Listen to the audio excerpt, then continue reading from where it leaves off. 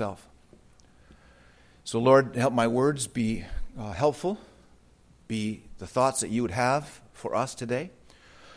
Help us to understand more deeply and more thoughtfully what is going on in this passage and apply it to our hearts. Thank you that you are, in your covenant to us through Jesus, you are faithful to bring us your word, faithful in these moments. And so speak to us, Lord. Give us expectant hearts that you are able and willing to speak to us and help us to listen and obey. In Christ's name we pray. Amen. Amen. All right. Acts chapter 2. What a great passage. What an amazing passage. I don't know how many of you are taken back by that unusual thing that happens there, that the Spirit falls and they begin to speak in tongues. And so the Presbyterian Church today is going to endeavor to speak on the Holy Spirit. It's a big moment in church history. And to speak about speaking in tongues. So that will be also a remarkable moment. I love this passage. It's a great passage. So I'm just going to take some time with... It's a lengthy passage, by the way, and if you think my sermons are long, well, you ought to look at Peter's sermon, because it goes on and on. So we're going to take our time here and just look at the first part of it here, where the Spirit falls, and they speak in these languages, and we're going to try and make sense of this whole deal. So they've been somewhat confused about their mission. The disciples are not 100% convinced of what's really going to happen now. They have been praying. They've been told to wait to be empowered.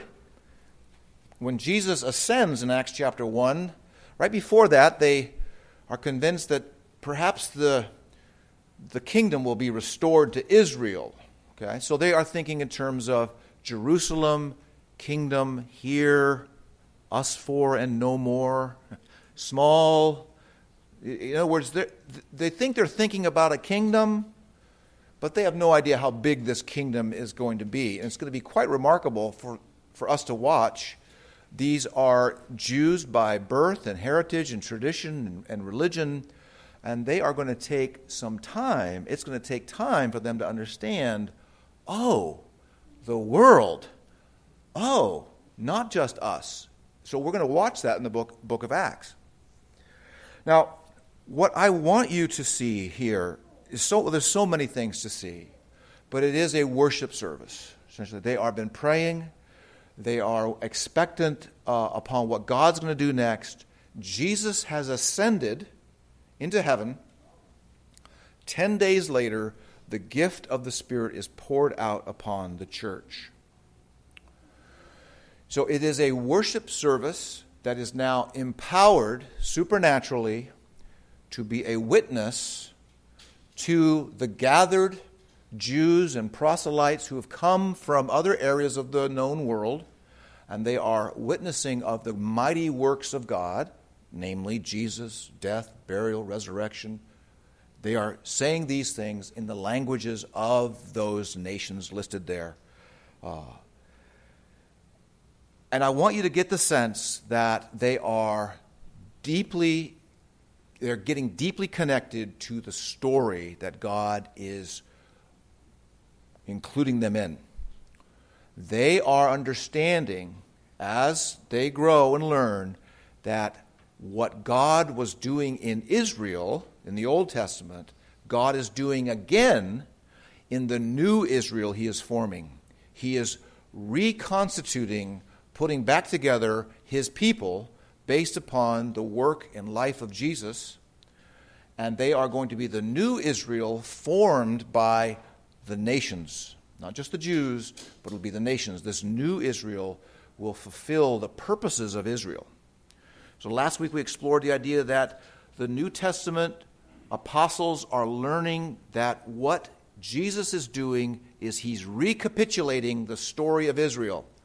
Remember the great story of the Passover and the lamb that was sacrificed and the blood that was put up on the doorposts and then the deliverance through the Red Sea and then the traveling through the wilderness and then entering into the land of Canaan. That whole story is being retold in the life of Jesus.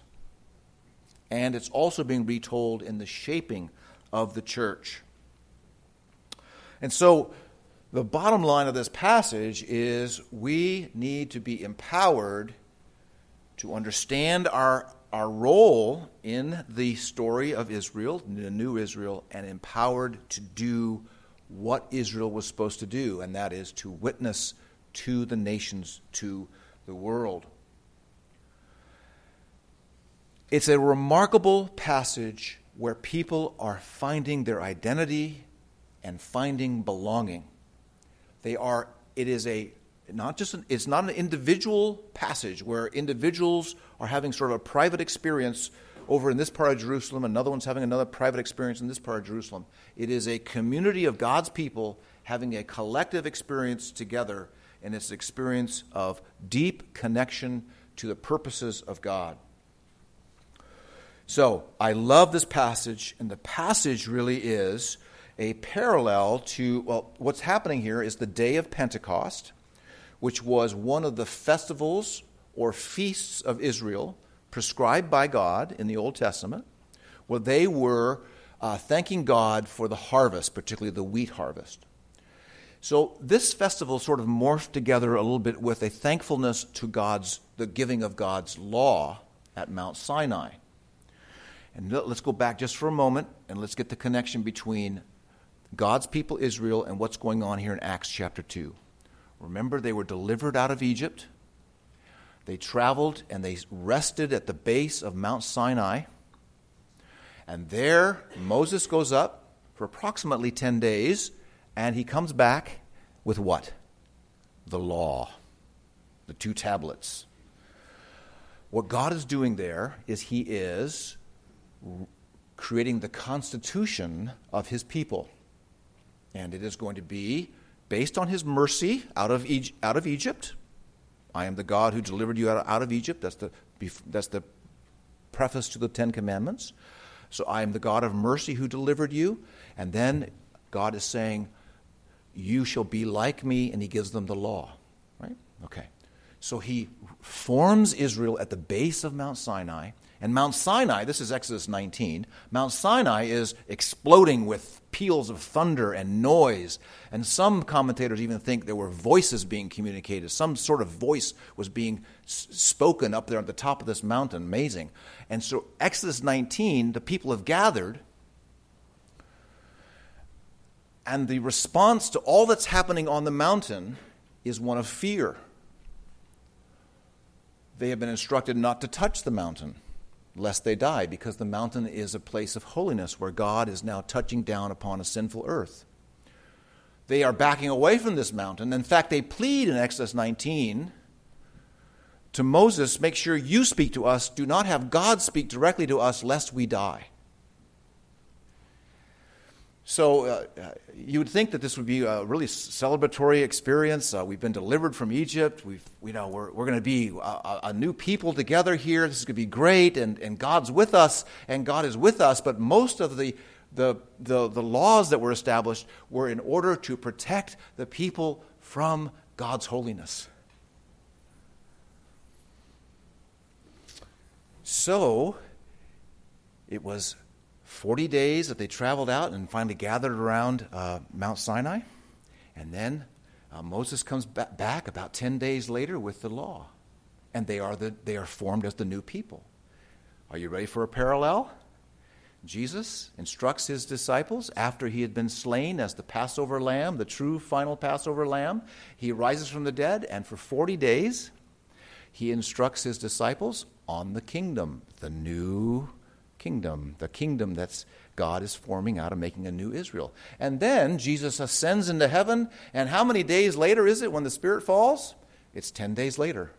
There's a parallel between what God does with Israel in Exodus and what God's doing here in Acts chapter 2.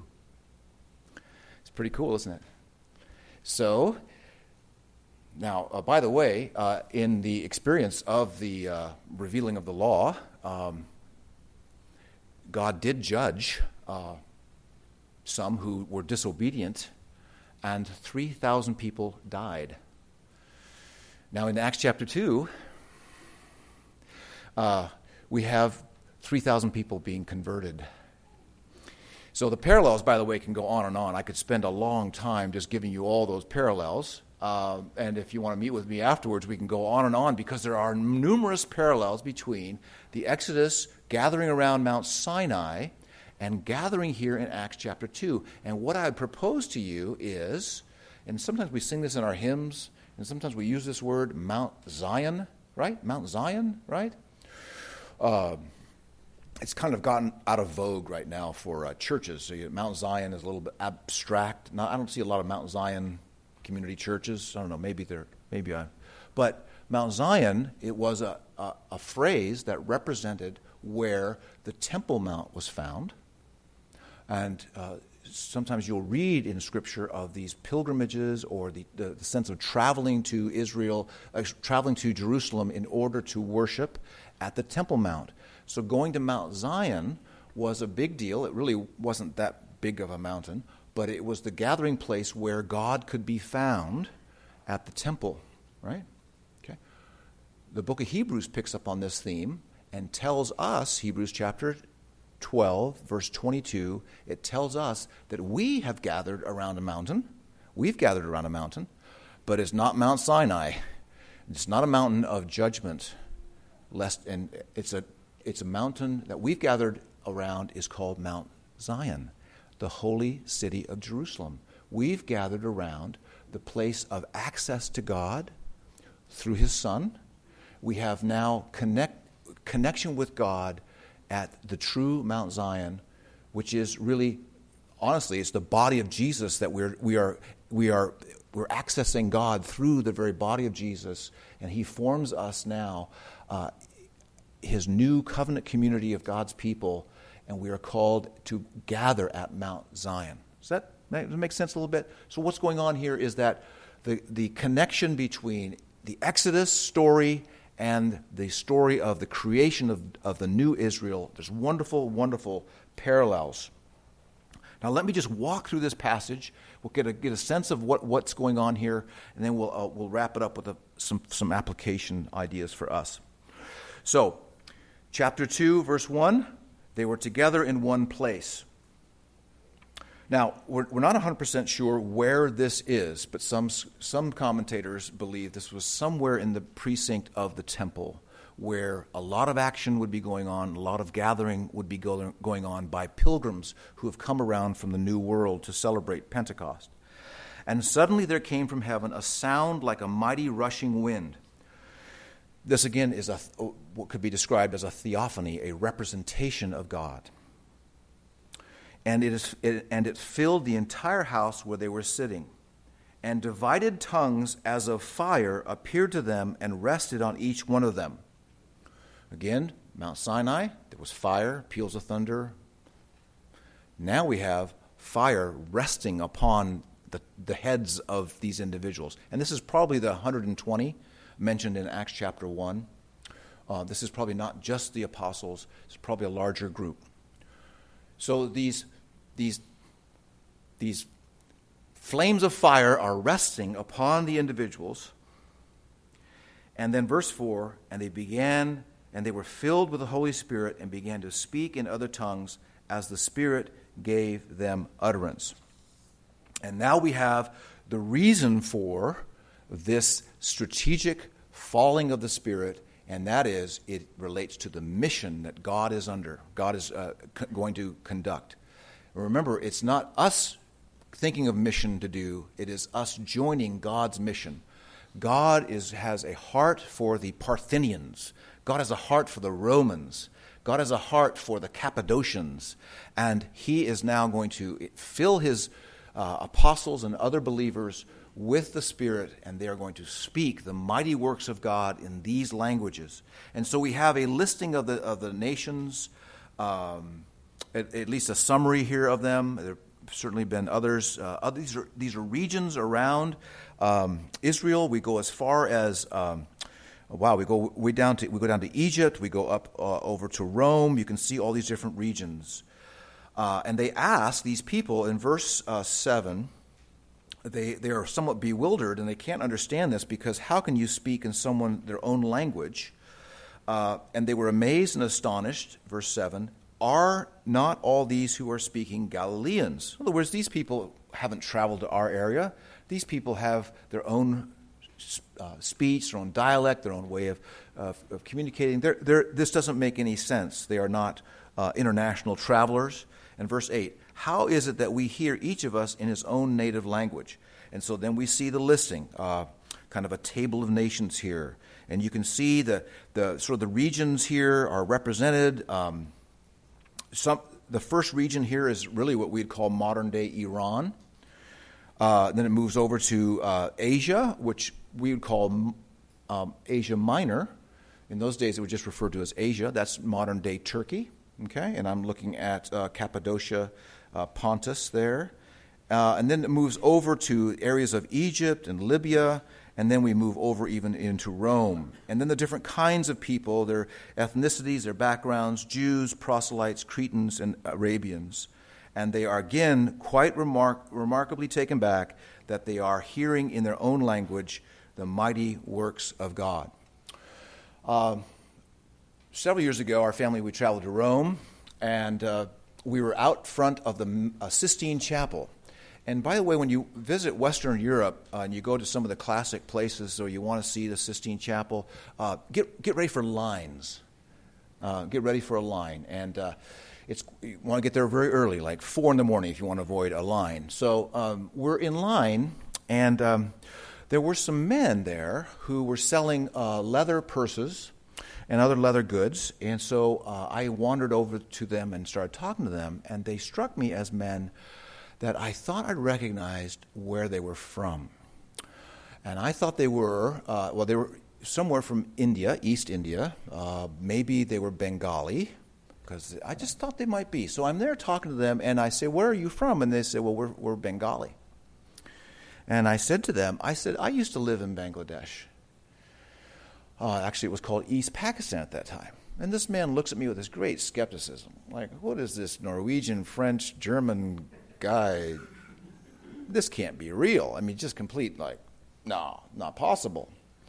And I could see it. I could feel it. He doesn't believe. I just said something very true, and he's doubting me. He's hard on me. And I said, so how can I prove? How can I prove to this guy? So I said, well, we used to live in this suburb called Gulshan. And that was like a thunderbolt. He couldn't believe it. I said, Gulshan. It's like this magic word. And that's just a suburb. It's an area in northern Dhaka.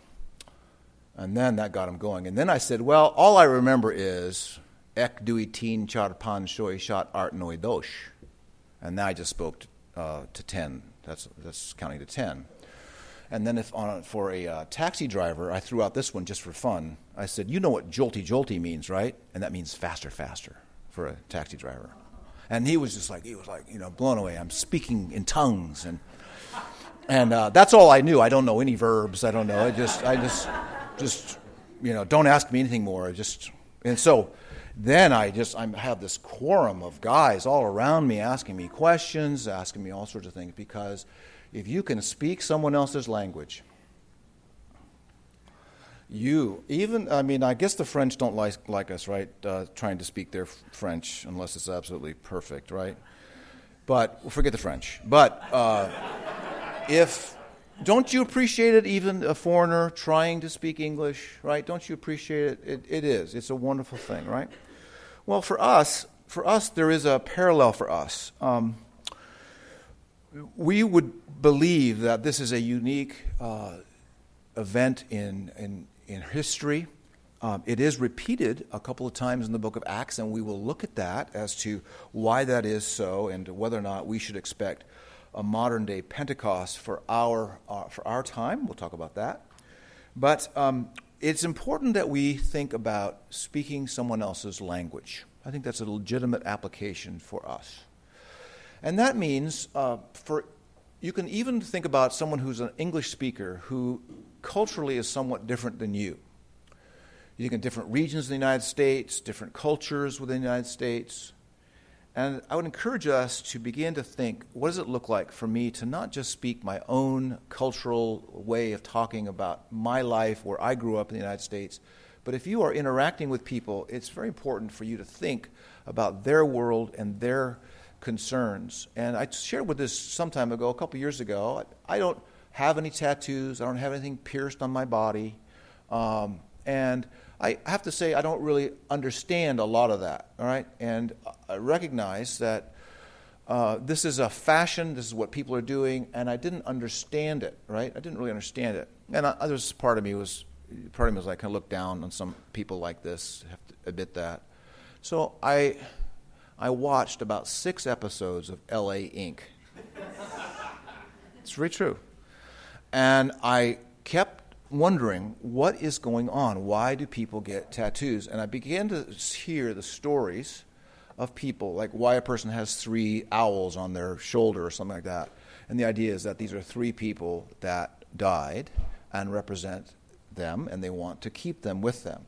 And I began to grow in a heart of compassion for people who have tattoos. How about that, right? Well, that isn't, though, some earth-shaking step of empathy.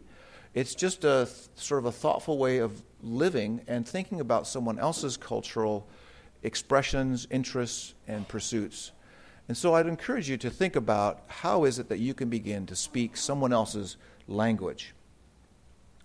We have a remarkable insight here to how God is reversing the effects of the Tower of Babel in Genesis chapter 11.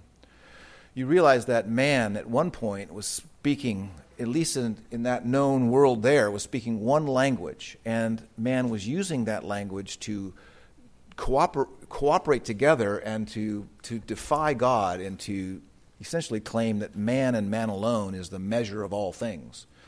And so God judged man and made it more difficult for us to do evil. How about that? So he gave us multiple languages, and languages and translations and all that difficulty does slow us down, even with all our fancy tech gadgets and apps and all that sort of thing. So what you have here is the nations are hearing the gospel, that's the language, the gospel in their own language. So we have an international language that can be spoken by all believers, and that is the gospel, see? And it's a beautiful thing that God is doing, and he is reversing the effects of the Tower of Babel and that particular curse, in that he's giving us a way to connect with all people through the work of Jesus, his Son. So let's think about that, reflect on that a bit, that you would be growing in caring enough to connect with other people and to, in a sense, speak their language in order for them to hear the gospel. We have been given power on high. Acts chapter 1:8. They will be given power on high to do mission. That is also true for us. We have been given the Holy Spirit, who is the seal of the covenant with us, with God and us. The Holy Spirit is, if you are a believer, the Holy Spirit is in you. You are vitally connected to Jesus. You are in union with Jesus. Everything that happened to Jesus applies to you. His death is your death. His resurrection is your resurrection. Every promise that applies to him applies to you. You are vitally connected, and the one who connects you is the Holy Spirit. God is desiring for us to function as a royal priesthood, to use that language. We are part of this Exodus story. It's an Exodus story for all the nations, not just Israel. All of us are being called out of the land of sin, out of the land of slavery, and to be delivered by the Lamb that was slain for us. We are a holy nation. We are a newly constituted people of God. And our constitution, what makes us the people of God, are the words of Jesus, the new covenant, his body and his blood. God is interested in our worship. He is concerned for our worship. And here's one final thought, and then I'll wrap it up. What happens in Christian worship, as Acts chapter 2 demonstrates, is that questions are asked by those who do not believe. Every time we gather, we should be thinking and believing that there are probably those who do not yet believe in our midst. We are on, in a sense, the glory of God is being manifested. You may think our worship is weak. You may think your voice is not strong or not well or not good. You may not think our prayers are feeble. I don't know. But our worship is on display. And in 1 Corinthians 14, we are told that when an unbeliever enters the room, it is possible, and this is the Apostle Paul to the Corinthians, that he is, 1 Corinthians 14:24, that he is convicted by all. This means watching others, people showing their worship of God. He is convicted, he is called to account by all, and the secrets of his heart are disclosed. You see? And as the Parthians and as the Cappadocians are listening to the proclamation of Jesus as King, the mighty acts of God, they're hearing these things. Here's what's going on. The secret of the heart is being exposed. I've been hiding from this God. I've been pretending he's not king. I've been living in darkness. All these things are moving along in the mind of the unbeliever as they watch Christians worship. So your worship is a testimony. Your worship is a witness all the time. God will do above and beyond what we ever ask or think using our worship. And then going on in 1 Corinthians 14, and so falling on his face. This could happen in a worship service. So falling on his face, he declares, God is really among you. That, I would say, is a beautiful recurrence of Pentecost for our day. That the Spirit of God is manifesting himself such a way. And it's just authentic. It's just genuine. It's just, here I am, Lord, I need you. Here I am, Lord, I need you. Here I am, Lord, I need you. And the unbelievers picking up the sincerity, the honesty, the truthfulness of it. And God manifests his presence in God with God's people. That's what it's like for us. You could be by a tree down at the beach today reading your Bible and you'd have a great experience, and I encourage you to do it. But there's something remarkable when God's people get together. It's just different. I can't explain it. God is manifested in a greater way when God's people are together. So I encourage you.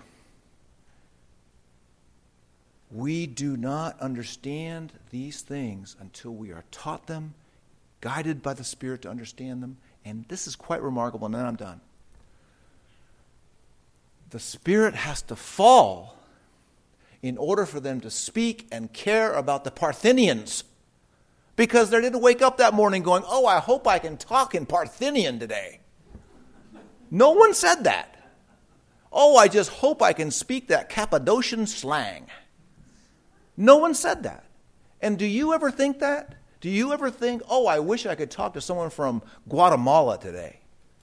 Or I could speak in Spanish today? Do you ever think that way? The answer is, we're so comfortable, us four, no more. The whole world has to speak English. And we're offended when we go to Bangkok and they're speaking Thai of all things. What on earth? You know what I'm saying?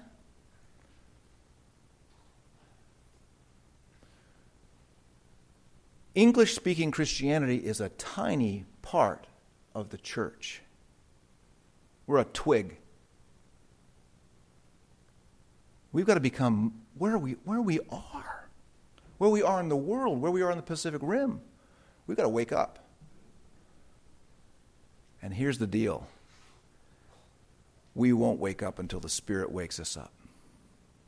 We won't wake up until God uses his word to explain to us the purpose. And we're going to discover that as powerful a moment as this is. Now just think about this, and I'm done. This is me. I spoke in Parthenian today, or whatever. Whatever that language was. And I go home, and I still have to have someone convince me that the Parthians should be reached. That's what happens in the book of Acts. Do you know there's going to be skeptical Jewish Christians who are going to go, now who's Cornelius? And what's the deal? You think it's real? I mean, do you think that like he's a Christian? Do you think God wants to save Cornelius? The narrow-mindedness is not just in Judaism. The narrow-mindedness is in converted Christians who are in Jerusalem. And if that's true of them, who experience this, think about what we need to, how we need to grow and say, Spirit of God, fall on me that I might be concerned about the things of God. Imagine at that moment, think about this, because here I am, I'm preaching to you. Well, why didn't I learn Bengali? Seriously. Why didn't I learn? Why didn't I take the time to at least learn Spanish better than I? Imagine at that moment I could have spoken Bengali and given them the mighty works of God in their own language. That's what I'm saying. We are called, many, many intelligent, bright people here. It's not too late to become a sharp tool in God's toolbox, to think about the purposes of your life, the purposes of our church. May God richly bless His word. Let's pray. We are the newly constituted people of God, Lord. I thank you for this. Thank you that we are part of this new Israel you're forming. Shape in us, Lord, a passion for people who we do not know, but perhaps we will meet. Help us to speak their language.